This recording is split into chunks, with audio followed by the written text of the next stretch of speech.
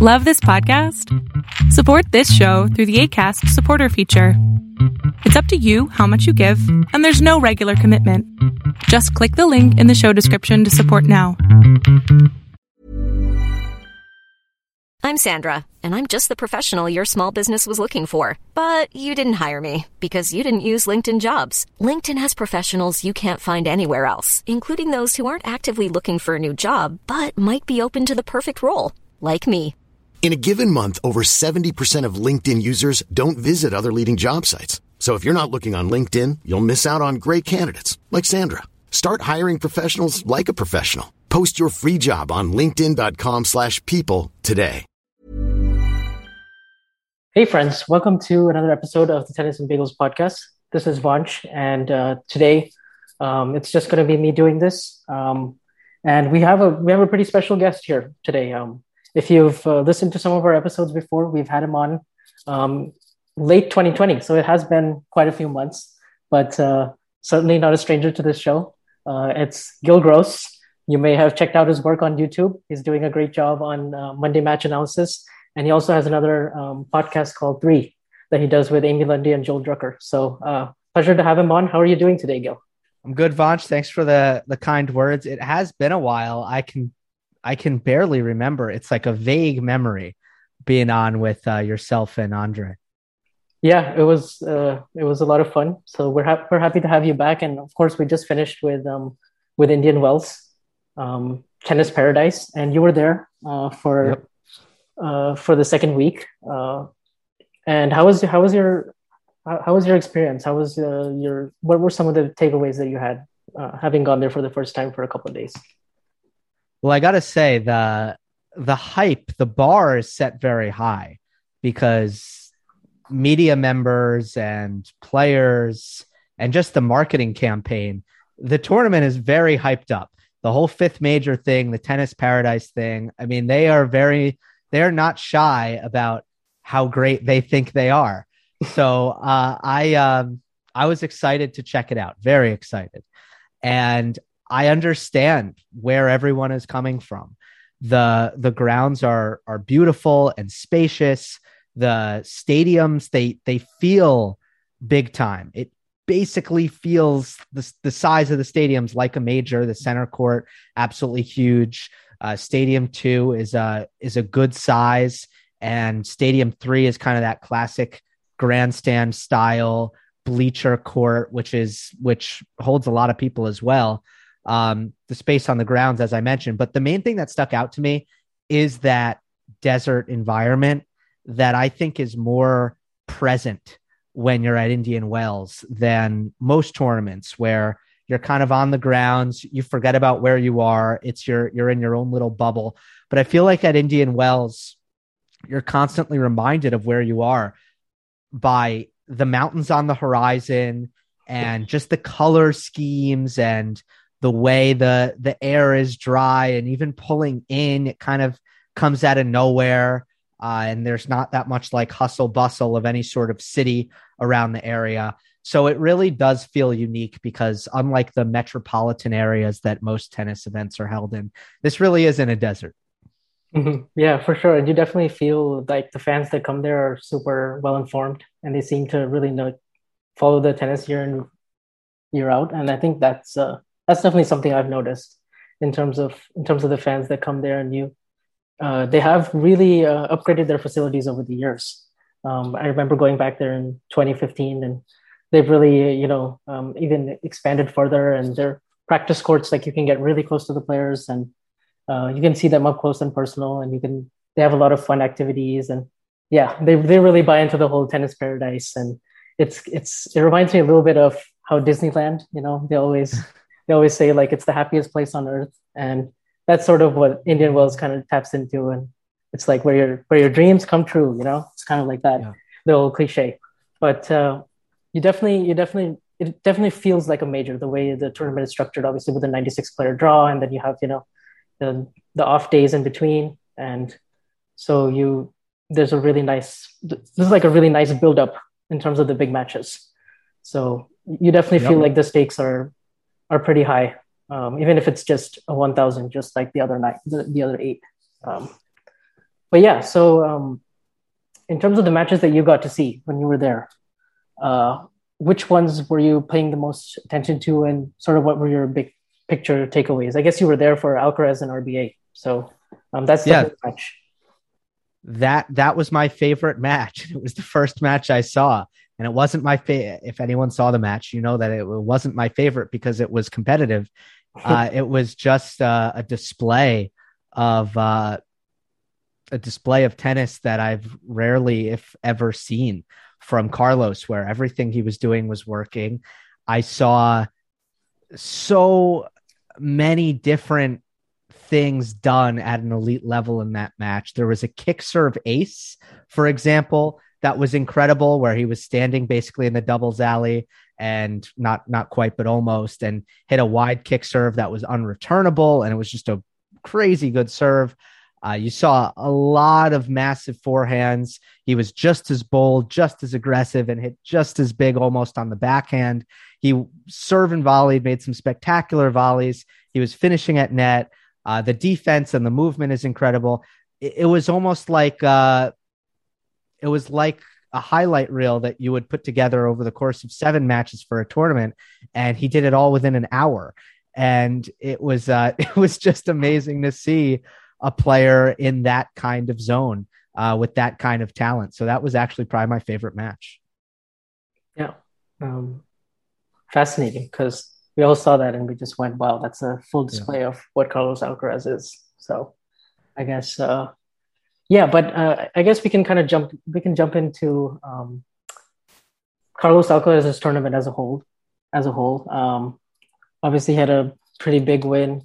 He backed up the win against RBA and he beat Monfils in the next round. And that was a pretty competitive match for about 10 games or so. And then Alcaraz uh, really raised his game to a whole nother level, and Monfils just couldn't stay with him. So, what did you sort of make of his of the way he took apart Monfils? Because Monfils was playing extremely well, obviously having taken out Medvedev the round before, and they showed the 124 mile per hour forehand, which is one of the fastest forehand. I mean, probably the second fastest forehand ever. But it was actually some of the forehands that Alcaraz hit in the second set that really impressed me. Particularly one I remember, 107 miles per hour, that just flew right by Monfils, and it was a mid rally, and he just injected so much pace into it. But it was just the way he took control of that match and really just dictated. He knows exactly when to move forward, when to dial back the aggression. I guess that's one area of his game that definitely still could use some work in terms of just finding when to stay neutral, because he's so quick around the court. So it feels like, when should he actually rely on his speed? Since I genuinely think he's probably top 3 or top 2 fastest guys on the tour right now. So the question is, how much do you really rely on that versus how do you prevent yourself from redlining too much that you just don't overplay on every shot? So it's a tricky balance that he has to find, but it was definitely impressive to watch. Yeah, I agree with that assessment of an area where Carlos can be a little bit better. And we see a lot of players have to kind of learn what the sweet spot is. Aggressive players kind of learning the disciplined shot selection. Dominic Thiem, it made a huge difference when he learned what shots to play and when. Daniil Medvedev, I think, made his jump when he got more patient and a little bit less aggressive. And I think Carlos will do the same, probably a lot earlier, if I were to guess, than it took Thiem and Medvedev to figure it out. I kind of had a blind spot in the tournament during the men's quarters. I attended Monday, Tuesday. I was a little bit off the grid on Wednesday, Thursday. Then I locked back in. But just the accomplishment that will stand out for me beyond the RBA match for Alcaraz is winning the second set against Nadal, who I regard as the best wind player in the world. Sure. I guess, I'm always careful when I say of all time, because I really know this era best. But Nadal's so amazing in the wind, but Alcaraz, the wind forced him to do exactly what we're talking about, which is rein in the margins and to play a little bit further from the lines and to be consistent and to use the speed and the defense and try to force Nadal to sometimes be the one initiating the aggression. And it worked very well for him. And he played great and actually adjusted to the win better than Rafa. So the whole match was great, but man, I mean, he should almost get a trophy for winning the second set alone. Yeah, for sure. Yeah, I was definitely not expecting him to win the second set, especially especially with how the first set ended. But nonetheless, I think he can take a lot of positives, especially, I mean, I guess everything up until the last 7 points of the match, where I thought Nadal really, I mean, some of the volleys that he came up with, because usually we think of him as a great volleyer, but it's usually backed up by a good approach shot, and then he sort of just, has great feel and he can put it in the open court. But he was really forced to dig out some really tough ones, like at his shoelaces or just stretched out, and those were some difficult volleys. I mean, if he didn't really come up with those, who knows where we would be? Because speaking about Nadal, I guess his week as a whole, what did you kind of make of it? Because obviously we saw the dominant run that he had in Acapulco, and really it was survival for a lot of this tournament in the early rounds, right? Against Korda, he was down 5-2 in the third, and he crawled his way back, and then he had he had a tough second set against Radyo Pelka. A more straightforward win against Evans, but then, so it just started to get tricky. And of course, he scraped by Kyrgios, and he never really quite found the feeling, I felt like, especially on his forehand side. He definitely was missing a lot more than we're used to seeing. And he didn't quite have the feeling. And of course, he was struggling a bit earlier in the tournament with his foot, and then later on, of course, with the pec and the chest. So, what do you kind of make of this? I guess it's good that he's not playing in Miami and he sort of has a long break before the clay season starts.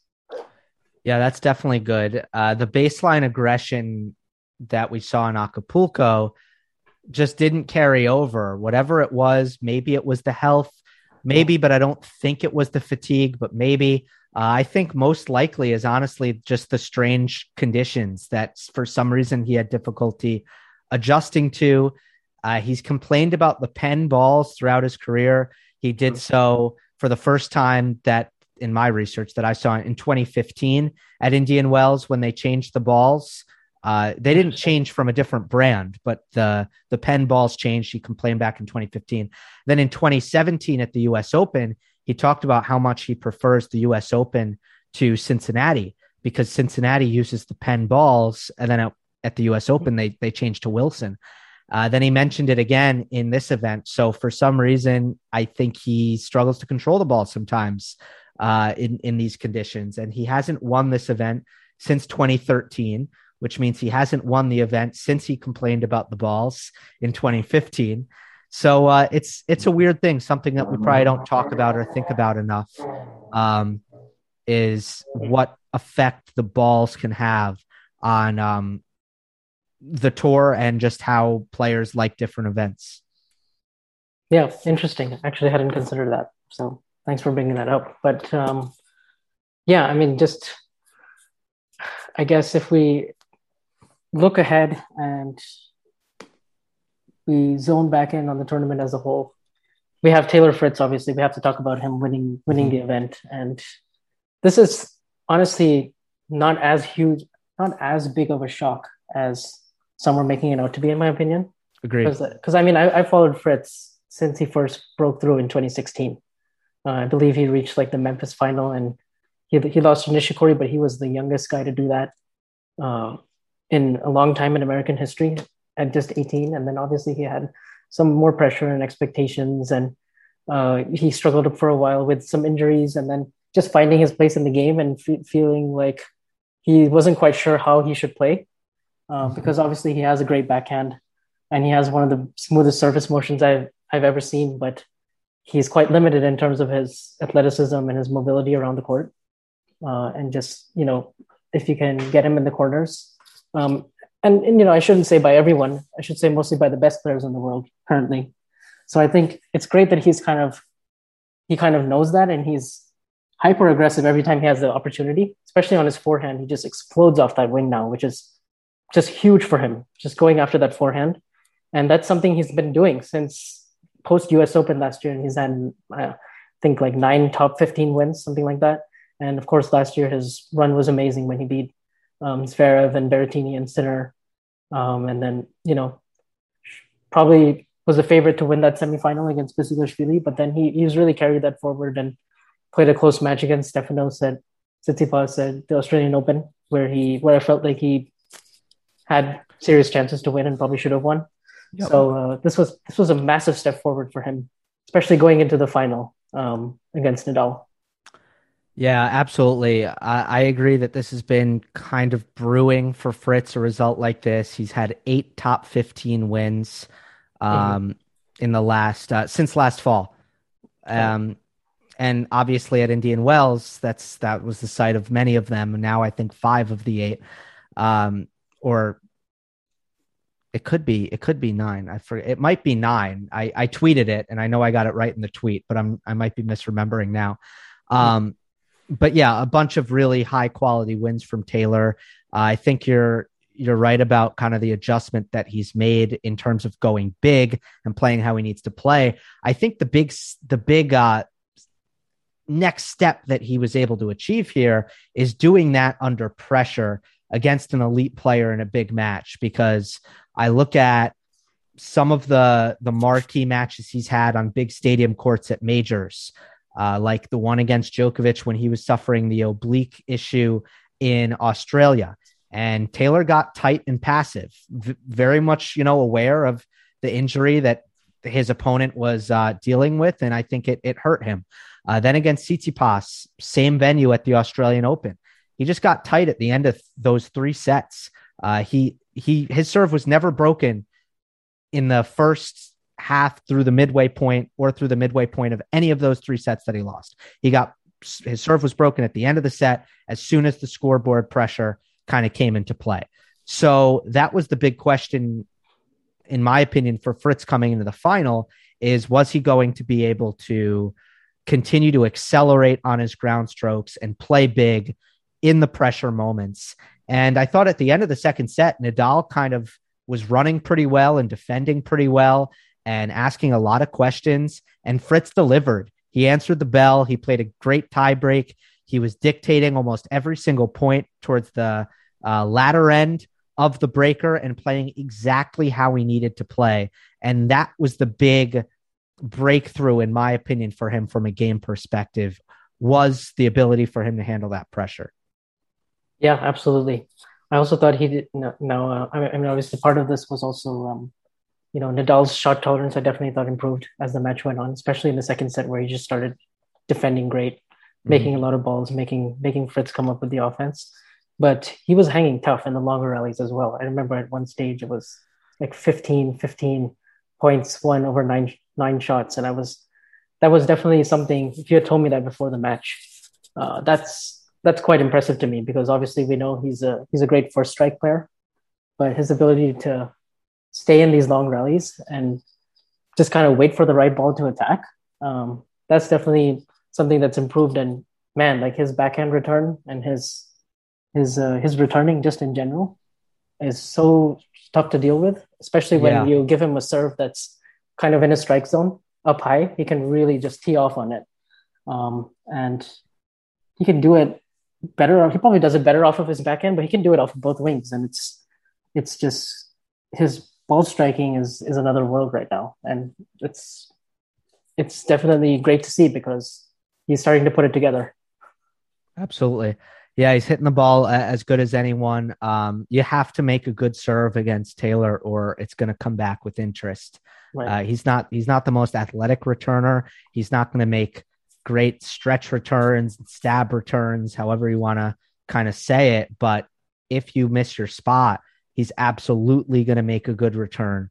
And obviously with Nadal's injury and him not being able to serve very well, Nadal's serve didn't make a dent. And when you look delving into the statistics by Infosys, Fritz's return +1 was actually more efficient and almost just as potent as Nadal's serve +1. So the serve was getting totally smothered by the Taylor Fritz return. Yeah, absolutely. And I think many players in that second set honestly would have probably just gone away, and Nadal would have probably had all the momentum, and who knows where we would be at, and he'd be in a great position to take the match. So it was just great clutch play from Fritz to, I think, save like 8 out of 10 break points in that third set, especially right after Nadal saved the match point with a really good forehand. And then he found himself right away in the next game down 15-40. So to come through there and then play those 3 points in the tiebreak, I thought that swing volley was quite shocking. Was quite a shocking miss from Nadal there. It would have given him 6-4 in the tiebreak. But I mean, apart from that, that's the only really place I can fault Nadal in the tiebreak. Yeah, come up with any others, but it is a tough shot. I mean, going inside out on the drive volley. Now, I'm almost surprised, and I'll admit, I watched it live. I have not seen a replay. So I haven't. But are you surprised that he selected that shot? Because you don't see it that often. The drive I'm surprised volley. at the shot selection, more than the execution, because obviously, it was a big moment and understandable that even he's human, he can get tight in that kind of a spot. But I was surprised he didn't just let it bounce and just go after the forehand. Right. So that's my feeling as well, because I thought he struck it cleanly too, and it just went wide. So I don't know. Yeah, it's just one of those. But yeah. But I really felt like what's great is that the second set was really mostly about the tennis, especially from the middle part onwards. And so that's where I give Fritz so much credit, because obviously, I mean, it was crazy to me how, I mean, I guess what wasn't so surprising is that he started out going really big in the beginning, going more after his shots than he ever did, even in his previous 6 matches. Because he was always serving really well throughout the whole tournament. I mean, I watched his match against Kecmanovic, and I mean, his serve was there was one point in that match where he won every single point on his first serve for the whole set.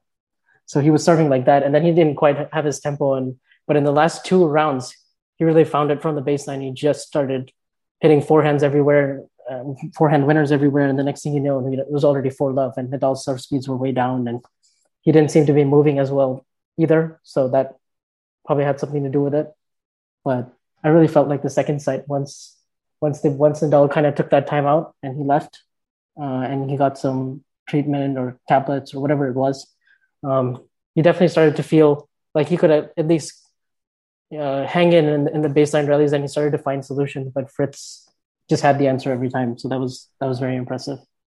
Yeah, we've seen so many examples, even more so with Djokovic, but definitely with Nadal as well, where when they don't have their best stuff offensively from the baseline, they're still going to make balls and run, and they're going to beat a lot of opponents like that.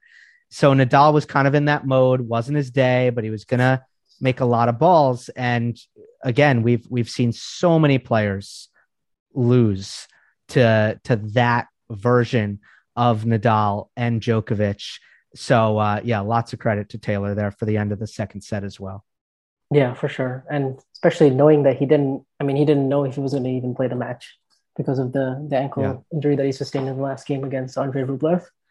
So, and then of course he went out, and I think he had a proper 25-30 minute hit later, and then felt like he was good to go. But all of his coaches were basically saying, do not play this match, just let it go. And of course we know he's a pretty stubborn guy, and I think that served him well here in this instance. And I listened to his Tennis Channel interview actually this morning that he did with Paul Enico and also his coach and Steve Weisman.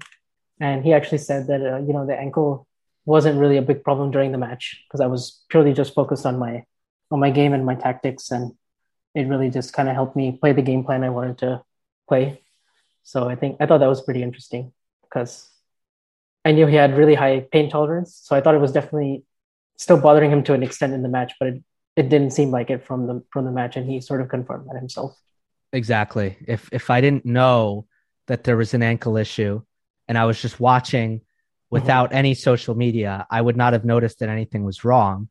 So yeah, I mean, there's kind of a desire for the media to make this like a 50-50 thing. It just wasn't because I know they numbed his ankle so that it would hurt less, and modern medicine and adrenaline, and it just, he was good to go. Thankfully, thank goodness. Yeah. Because I was worried that we weren't going to get a final.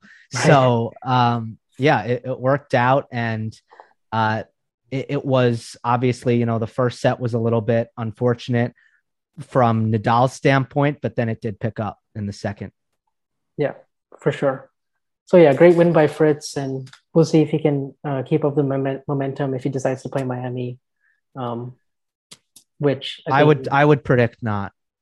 Yeah, I see him in the draw, but I think he'll want to play it safe as well. Yeah. But yeah, just going back to earlier in the tournament, where are you kind of at with Daniil Medvedev right now?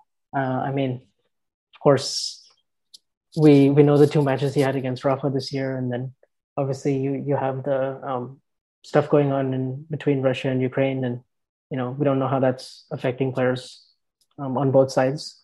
But definitely, do you think this performance that he had against Monfils was purely just about the conditions, and he's a flat hitter, and he, it's in the desert, and he doesn't really have that comfort, and he was off in that third set completely, and Monfils took advantage, or what do you kind of put the loss down to?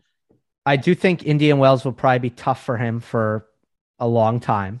So the conditions, I think, are part of it. Coming in Acapulco, I thought against Nadal, I didn't get the sense that he was really ready to fight for his life in that match. I was sensing a little bit of acceptance. Just didn't seem right. Something seemed a little bit off. So that wasn't all that encouraging, although, that the head-to-head issues against Nadal might have played into that. And then he comes to Indian Wells. I've been concerned all year about his fatigue factor. I just thought with a 3-week off season and the amount of tennis that he played in 2021, at some point that was going to catch up with him. And it's hard to know when, but I just couldn't see him going throughout, a whole season in 2022 without crashing at some point in time. So I don't know if that point in time is now. Quite frankly, it wouldn't be a bad time for it, given, no majors in for quite a while until Roland Garros. So I think fatigue as well, and then Russia, Ukraine, I think plays into it as well. Oh, and then being number one. That is something that takes some getting used to.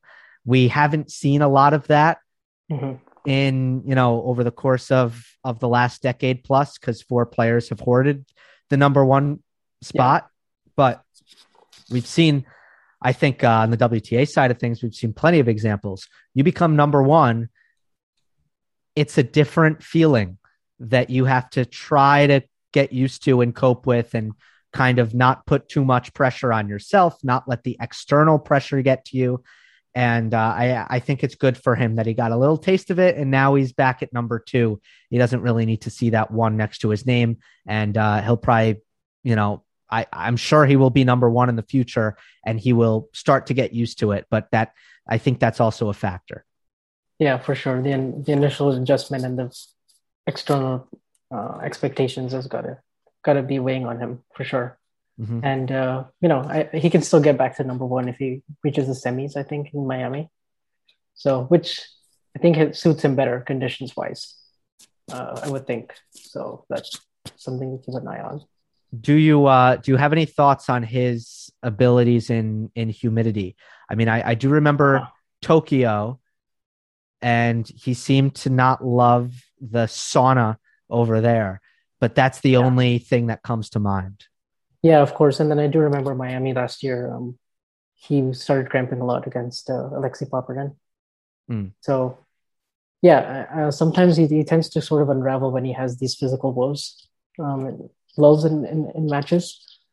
But at the end of the day, he's also won enough matches. I think he's gritted his way out of enough matches in the last 1 year for me to believe that if he's fit and firing, he should be still a pretty big contender there. But I just don't know how those things can sometimes affect him in matches. Because yeah, I do remember Tokyo, and he was struggling quite a bit in the heat. I remember the first match he played against Bublik, and he was quite vocal about that, especially in the in the on-court interview. And yeah, and of course, there's no Nadal or Djokovic as well, and I think he's won one Masters 1000 when they weren't there, and that was in Canada last year.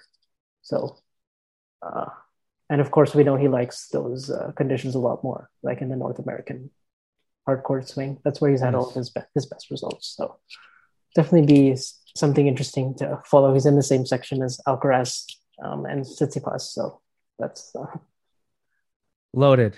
Yeah, it's a loaded section. But yeah. So I guess we had Medvedev, and then of course I know you're pretty high on Brooksby. So what was your takeaway from his week? Obviously taking out Tsitsipas after getting blown out in the first set. Yeah, I was on the grounds there during that match and didn't get to see much of it. However, I'm very impressed that he could out-duel Tsitsipas from the baseline. It's a very hard thing to beat Stefanos without a serve. And Schwartzman kind of did it earlier this year at ATP Cup. But I think historically that's been a very difficult thing to do. And if you're going to beat Tsitsipas, you're probably going to have a lot of success on first serve and using +1 and attacking that backhand return. Knowing that, I know Brooksby had some +1 success in that match, and you can weigh in on that, but I think that's an incredible win for him. And from a win percentage standpoint, I think we need to look at Brooksby easily as a top 20 player. I haven't crunched the numbers, but based on, again, just the rate at which he's winning, it feels like every single tournament he plays, still looking for that title. He's lost a couple of finals, but it feels like every tournament he plays, he's stringing together at least a couple of victories.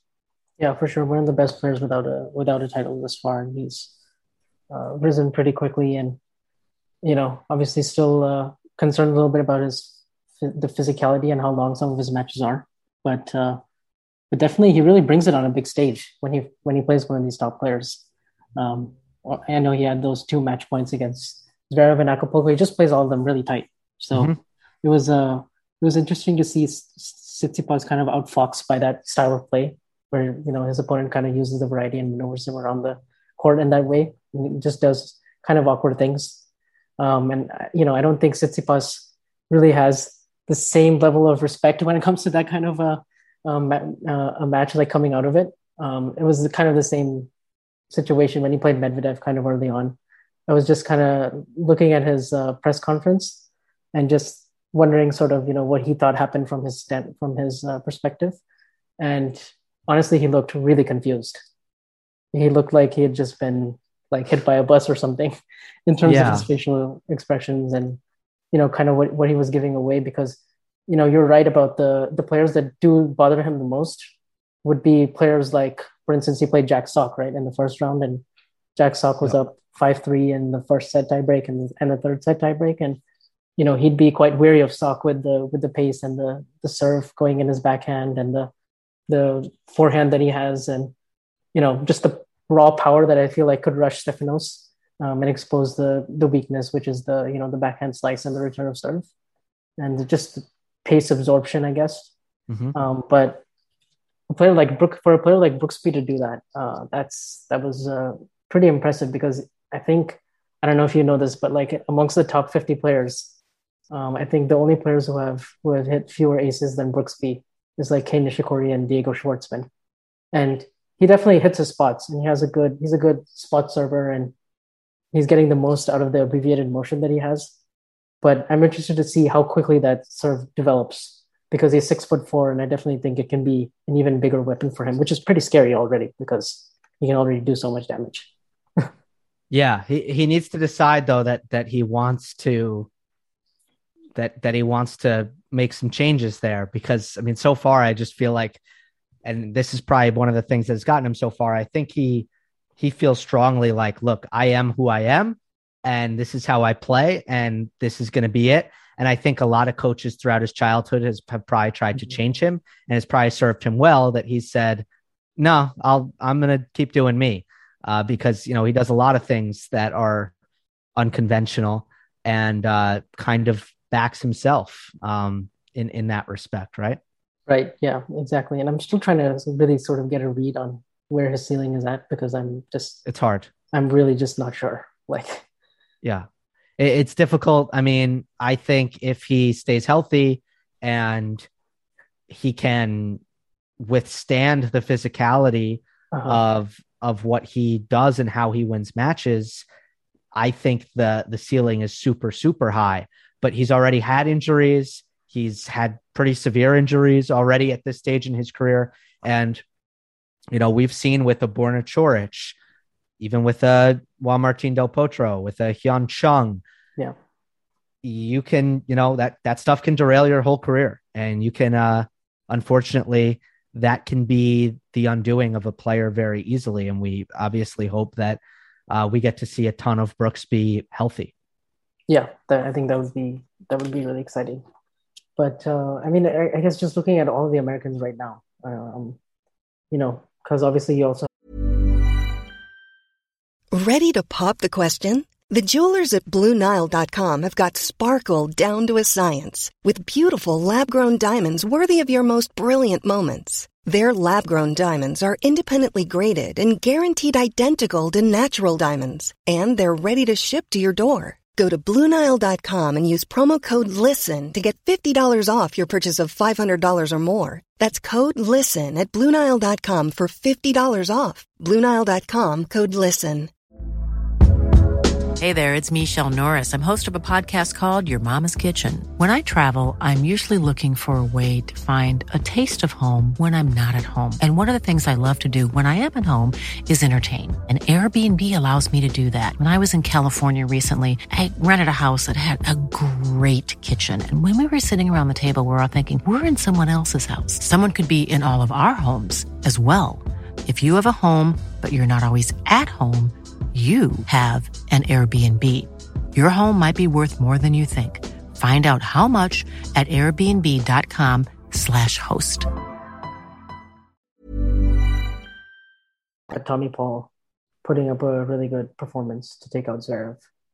And you have Tiafoe, who had a good win against Nakashima. And you have Opelka, who's put together some pretty good consistent results as of late. Which is a good sign for him.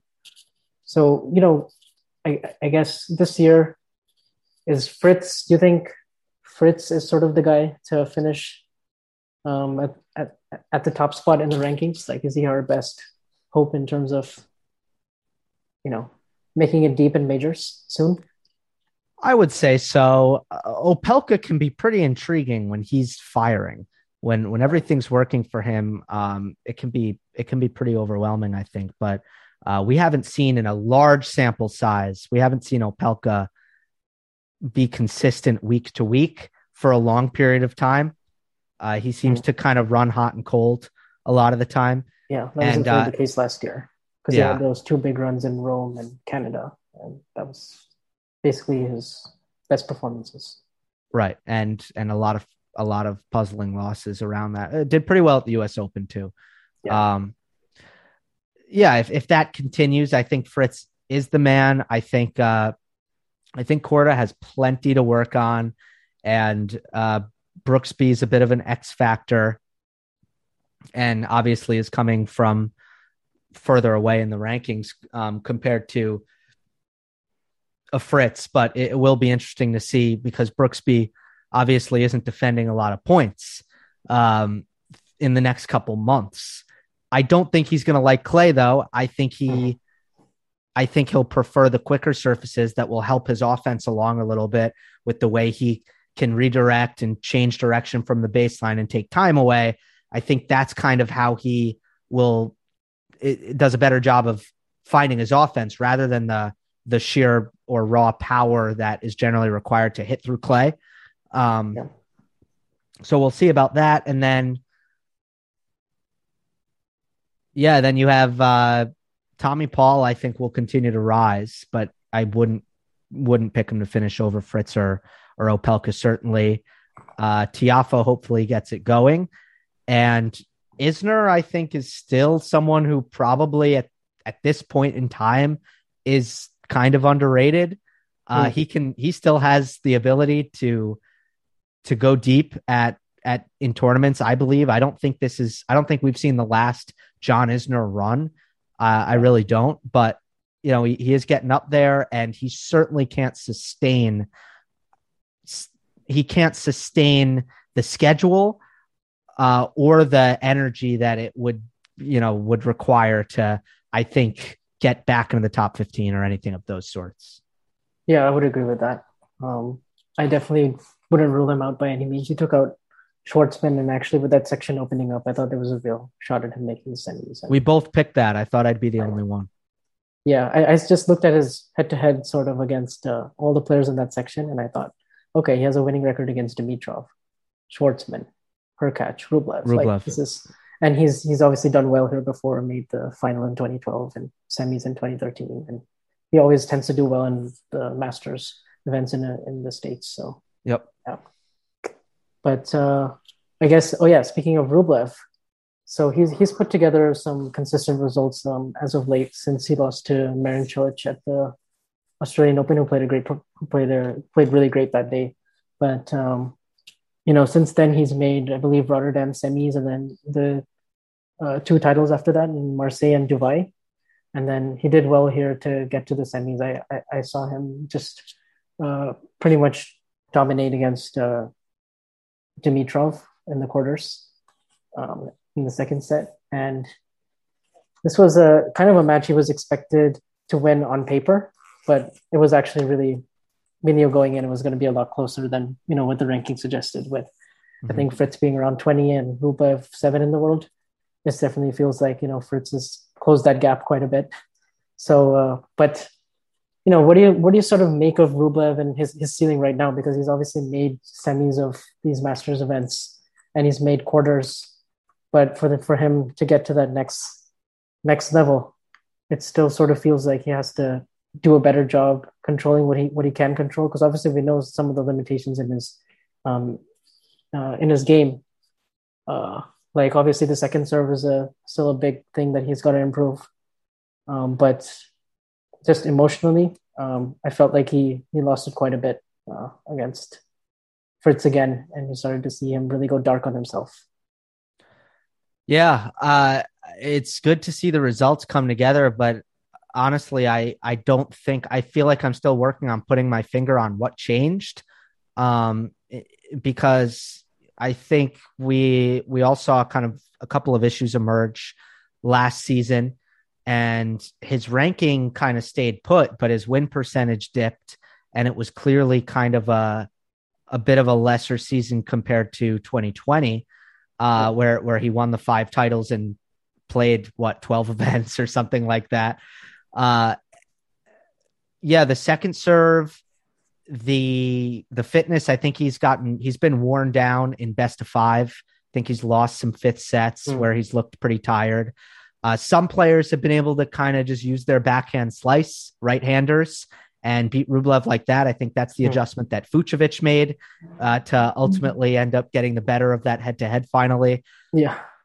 But I just think Rublev has felt better about himself in the last couple weeks, hitting his first serve better. And I think indoors on hard court, that's where the serve +1 game and the aggressive returning can really be at its best. So it was, I thought it was a big result for him to make the semis on a slow court outdoors to kind of continue that momentum.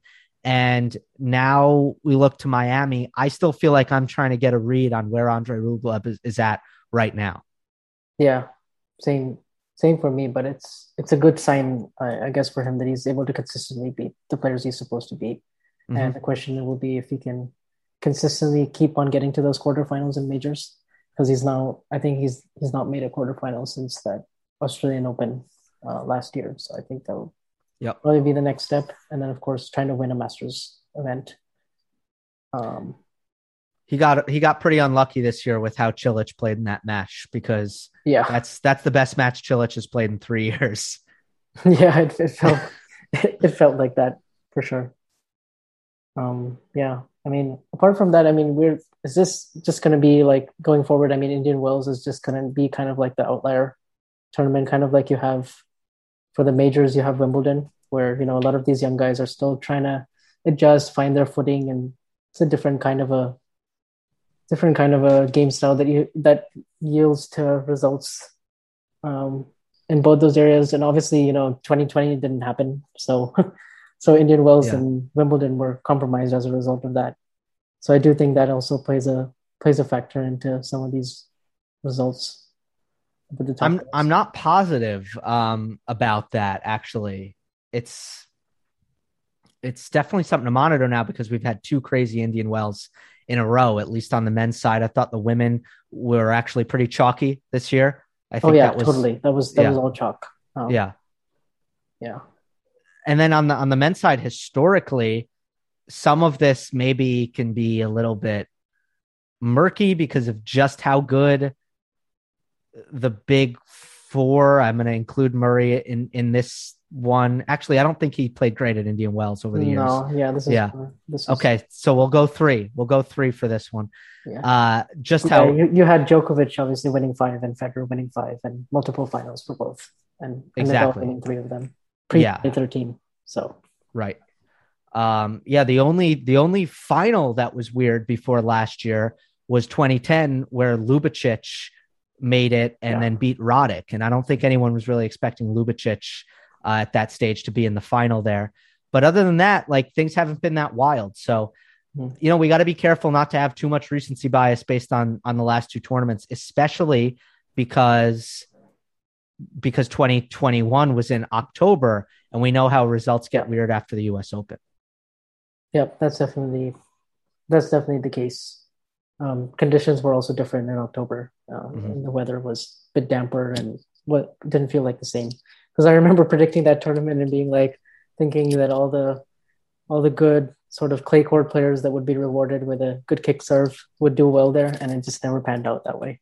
But it's definitely interesting, because Indian Wells throws a lot of things at you with the wind and the way it changes from day to night. It plays so different. So it definitely helps if you have a high margin game, but you also have relentless offense and you have a big serve. But there's no really one particular formula that I feel like does really, really well in these conditions. It makes it just so hard to predict.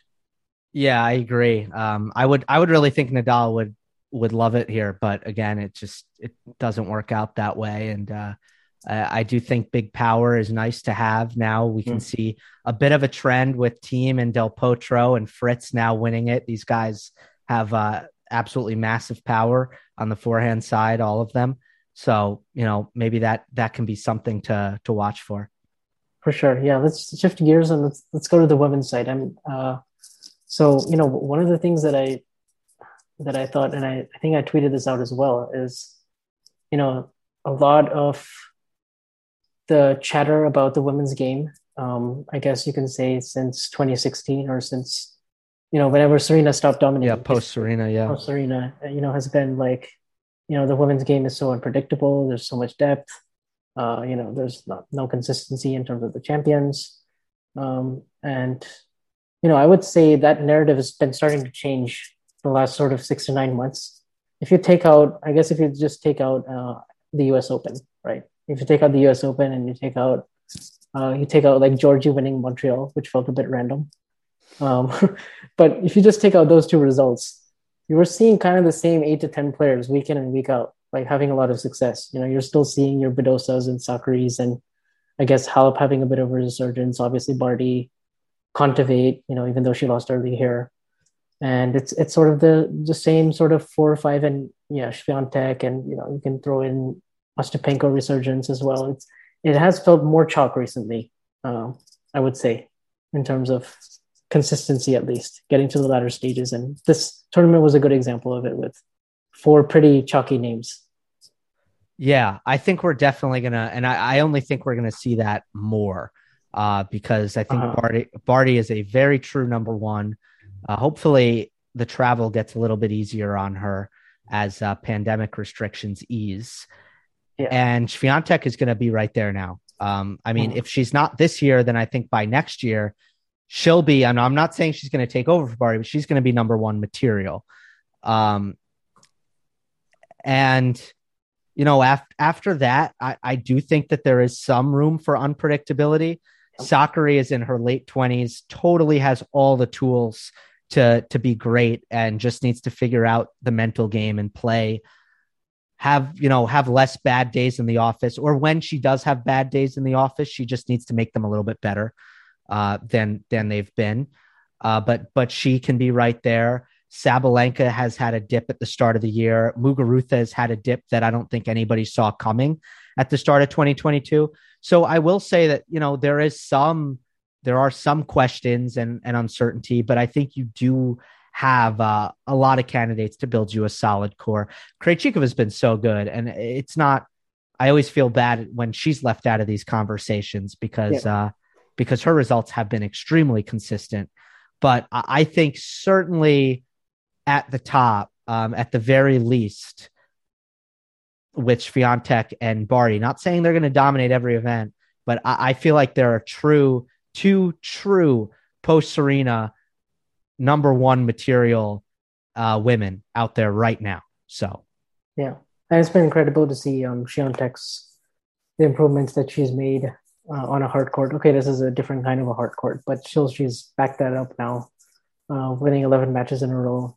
Got to the semifinals of the Australian Open, and it just seems like she really studied her game and kind of understands what she needs to do in big moments. And she's been taking the ball a lot earlier on her forehand, and she's been really attacking with it and flattening it out much more. Because we know she always has the sort of the lasso type forehand, and she can generate insane amount of topspin on it, RPMs. And if you combine that with her athleticism and her court coverage, which was truly a pleasure to see courtside against Simona Halep, the way she was tricking the court and the flexibility and range of motion that she has, it's almost a bit Djokovician with the backhand sliding backhand, like in defense, and then just taking that ball down the line at will. It was great to see. Like, she seems to have really developed a much more complete understanding of like what she wants to do out there in the big moments, and that's where I've really seen quite a bit of progression. She just looks a lot more calmer to me. I felt like at stages last year, particularly at the WTA finals, she was starting to get a lot more tense and maybe overthinking things a little bit more than she would like. Because we know she's obviously pretty intelligent and, you know, has a good team around her, but it seems like she's in a much happier place. Yeah, I think definitely there's been overthinking because, it's one of those examples of a player who likes to be analytical and likes to think through the game. I'm just impressed, though, that she's committed to this transformation. I don't think that's an easy thing to do for a player who's had so much success, made round of 16 at all four majors, which includes the two hard court majors in Wimbledon, obviously. So, it would be understandable if she went into 2022 and was just like, oh, I'm 19, I'm going to be 20 years old. I'm not changing a thing. I'm going to keep doing what I'm doing. For her to commit to the future and to try something that she believes will take her to the next level is unbelievably impressive, in my opinion. Yeah, for sure. And I think she really also looks up to Rafa, and she was there live, like watching Nadal win the Australian Open from 2-0 down. So I think that kind of also inspired her a bit, maybe. No, it could have. It's funny because of the reason why Nadal has adapted is because of the age, and the 20-year-old decides that she wants to do it too. But yeah,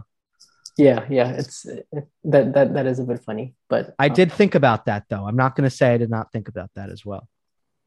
Yeah, because she mentioned like she's been just watching a lot more tennis and just studying, trying to learn from the best players in the world. So I think that being in that environment is definitely something that's only going to help their progress. Yes. But yeah, I thought it was a great match from Sakkari against Badosa, because semifinals is definitely a place where she's really struggled. in terms of if you look at her overall record. I think she's now like 5-15 in semis and 1-4 in finals. But it's a great feat that she's getting there very consistently, and she's a very worthy number 3, I'd say, right now. And she played really well to take that third set against Badosa, 6-1. She really started to find her forehand, and it felt like the forehand just decided the whole match.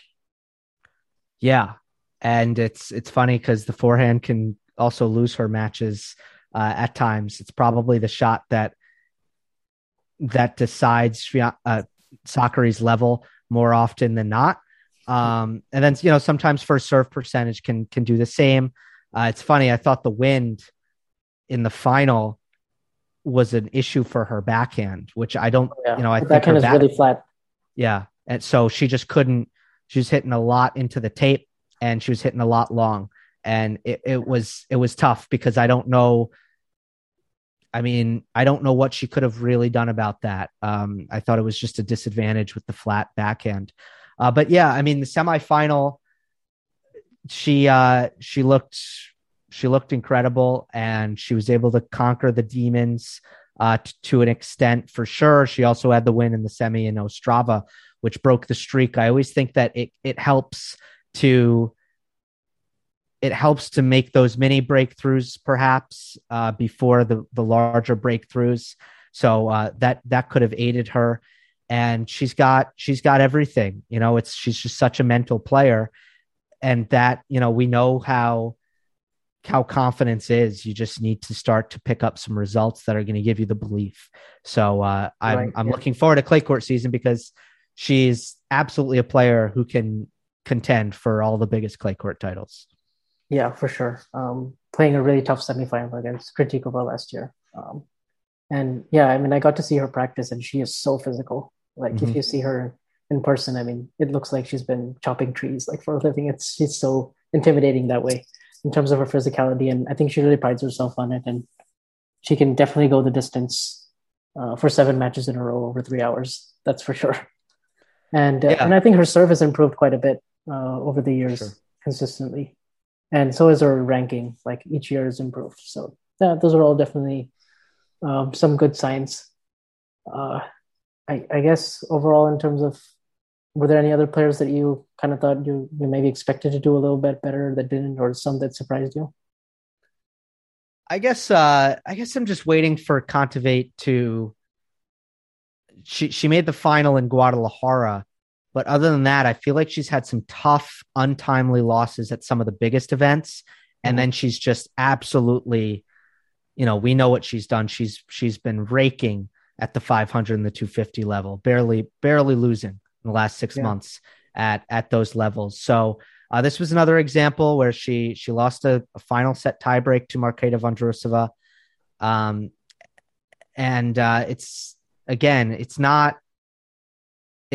It hasn't been that many tournaments, right? You're just looking at the U.S. Open, the Indian Wells in October. You're looking at the Australian Open, losing to Clara Towson this year, and then you're looking at this event.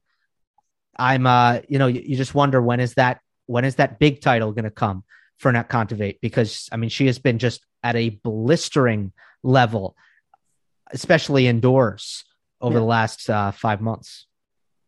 Yeah, she's a bit of a WTA Rublev in that sense, I would say. Yeah.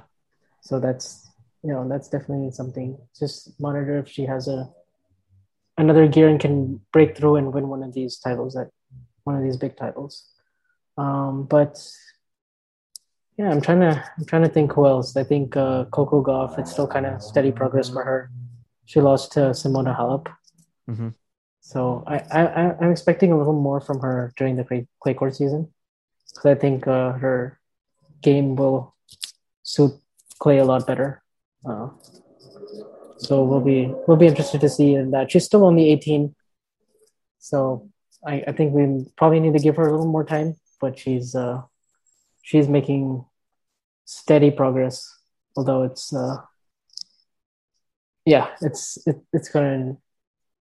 gonna take a little bit of time for the forehand to improve, I feel like, because that's the one shot that's kind of held her back. I agree. To her credit, the second serve is looking better. So it used to be the forehand and the second serve, and now, not that the second serve is a finished product, but I would say it's made a lot of improvements. So now you do look at the forehand. The clay should help, better from a higher contact point, better with more time. And you know, she's been consistent mentally, I think, and that's the most important thing, and that's what's enabled her to I think have positive progress. I don't think it's a huge deal that she doesn't have the breakthrough that, of course, Emma and Leylah had at the US Open, but you know, at the same time, this crop, this generation is incredible. These WTA teenagers from Towson, who I'm a big fan of. I think she's going to be excellent. Even Zhang Xinwen, the Chinese teenager, hits the ball absolutely huge. 19 years old. There's a lot. And then Maria Osorio, who is now 20. I don't think she's a teenager anymore, but she competes super well. So, man, there's a lot there for Coco to contend with. Yeah, a lot more depth in terms of teenagers and early 20s. And so in terms of, you also had Raducanu. I guess she did well to beat Garcia, and she had a really tough match against Petra Martic. But where are you kind of at with her? Because obviously she won the US Open, doing it in a fashion that no one else has really done in the Open era. And then obviously her whole life changed, and there's a lot of expectations. And she went into the offseason not really having an offseason because she was derailed by COVID. And then she suffered blisters at the Australian Open. And then she's had, you know, quite a lot of outside endorsements and commitments. And she's still trying to find her way on the tour and just play week to week and get that tour level experience, if you want to call it that. So it might just take her a whole year or two to really get adjusted in this new environment she's in. She's being forced in. Yeah, exactly. I mean, she was, you know, so new to the tour when she won the US Open already. So it would not be abnormal for her to take a while. It would be definitely normal. The only abnormal thing is she won the US Open. Yeah. And, you know, you can't put that in the negative pile. It's absolutely not. It's in the positive pile. And, you know, she's got to keep doing her thing, and she's got to keep collecting whatever paycheck she can collect. I think it's very silly to suggest that she should not be doing what she can financially. So I would defend almost any criticism that comes her way from that standpoint. And, you know, in terms of her game, she's going to need to find a mindset where she's swinging very freely and hitting very aggressively, because she's never going to be, you know, with her defense and even with her shot tolerance, she's never really going to win with those things at the highest level. She's going to need to really attack returns. And I think she's going to need to play the offensive tennis, but she needs to find some freedom in her game if she's going to be able to do that.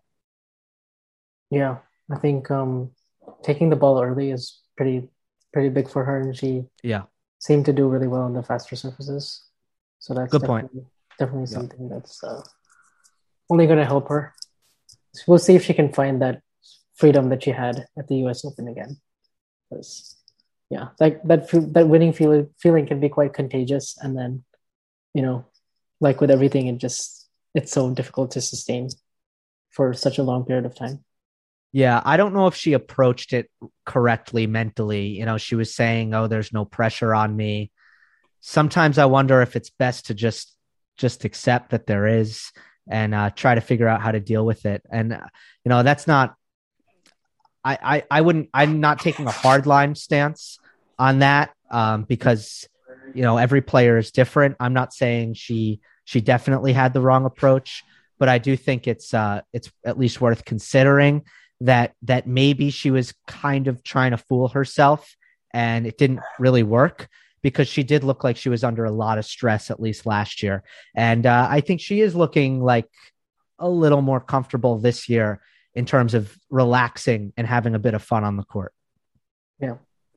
Certainly appears that way if you look at her social media. Yeah. But yeah, and then you had Badosa backing up her semifinal. That was a pretty good result. Still so hard for me to believe that no one since Martina Navratilova has actually defended an Indian Wells title. That's pretty crazy. That is. It's hard to explain. Yeah, for sure. So it was pretty good for Badosa to come that close, because she's one of those players that I feel like does everything really well. Like, she has a really good forehand. Her backhand is pretty elite. Her serve sometimes she can be a little bit predictable with her like her ball toss. You can kind of tell where she's going, but and sometimes her second serve obviously can sit up. But in the women's game, I don't think that's that big of a deal. So it's definitely a player that I would expect to be highly ranked for a long time. You're right. I agree. There isn't much to pick apart with her game. I've seen the ball striking kind of go away at times, where she's not really centering it and she's making errors. But obviously that's not the norm. And when she is timing the ball well and everything is calibrated, there's a ton of upside there. For sure. And where are you kind of at with Sabalenka at the moment? Because obviously her whole season so far, the talk has been all about her second serve woes and double faults. But it seemed to go away for a while, I believe, in Doha. It did. If I'm not mistaken. And she actually won 2 or 3 matches pretty comfortably, and then lost to the eventual winner, Swiatek. And then I guess here was just an early loss here. But is her game going to be able to hold up in the biggest moments, latter stages of majors? I guess that's kind of the big question, because she did well to get to 2 semifinals last year and get to world number 2. She's won quite a bit of Masters 1000s, WTA 1000s, and but I guess it remains to be seen if she can solve the woes mentally. Seems to be more mental. Yeah, it does. At the same time, I would love her to actually attempt to get a kick serve. As mental as the second serve thing may be, we know how these things are tied together. And the more reliable your techniques are, and the more stable you can be mentally. And I've always kind of felt like Sabalenka's second serve was something that was interesting. I've always kind of wondered, is that a strength or a weakness? Because on one hand, it's probably one of the harder second serves to attack on tour. It's one of the fastest. And I say that without having looked at the data, but I'm pretty confident in saying it. Yet, she was always a player who double faulted a lot. And now it just kind of reached a tipping point. She ended up getting the yips. I do hope she kind of addresses it head on, and, we don't see a situation kind of like we see with, I don't know, Zverev, where sometimes it can kind of go away, but it goes away in disguise. It's always kind of there. I think the best way to ensure that doesn't happen is to actually develop the technical side of it, and to find a newfound confidence in that way.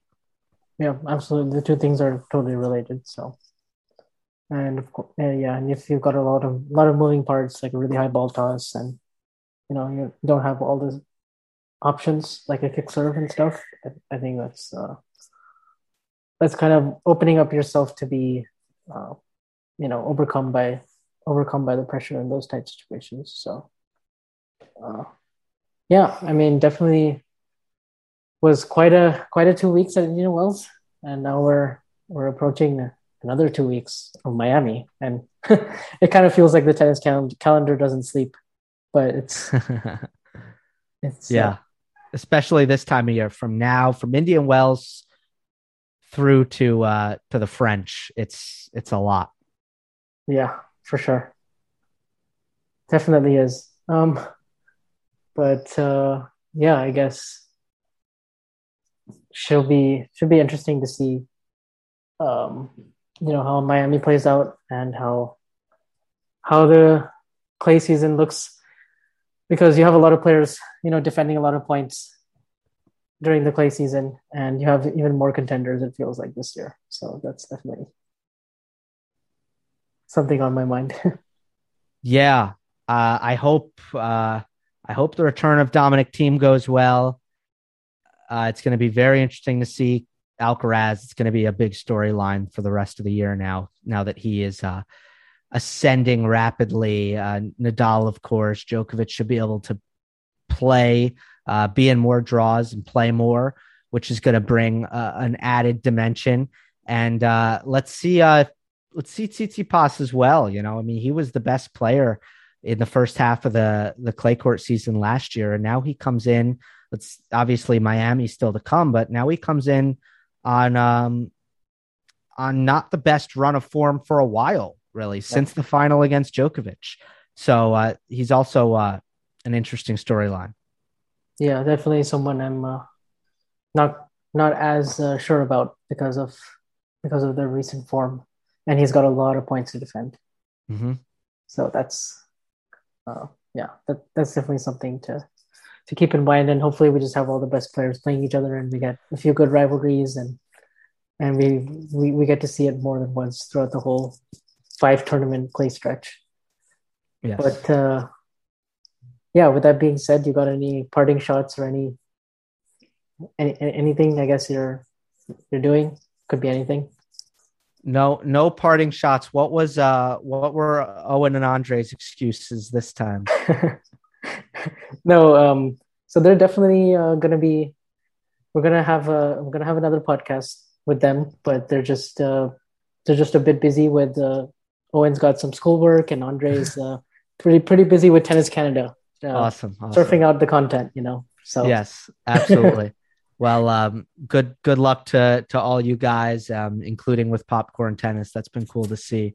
No pun intended, pop up recently. So yeah, for sure. It's been quite successful so far. So we're just hoping it goes well, and it's good to have a few, because the community is kind of small, as you know. So it's good to have a few regular writers and a few regular podcasters, and just all kind of come together and create content on a weekly basis. That should be fun and engaging for all fans. Totally. So that's kind of the goal here. So yeah, with that, I guess I appreciate you coming on such short notice and breaking down Indian Wells with me, and it was a lot of fun. And we should do this again, and we should also play tennis sometime. I gotta study those David Ferrer videos. Get a read on their game. Yeah, well, it's all out there. You'll get a read pretty quick. This has been fun, Vansh. We'll do it again for sure. Thanks. Yeah. Thanks.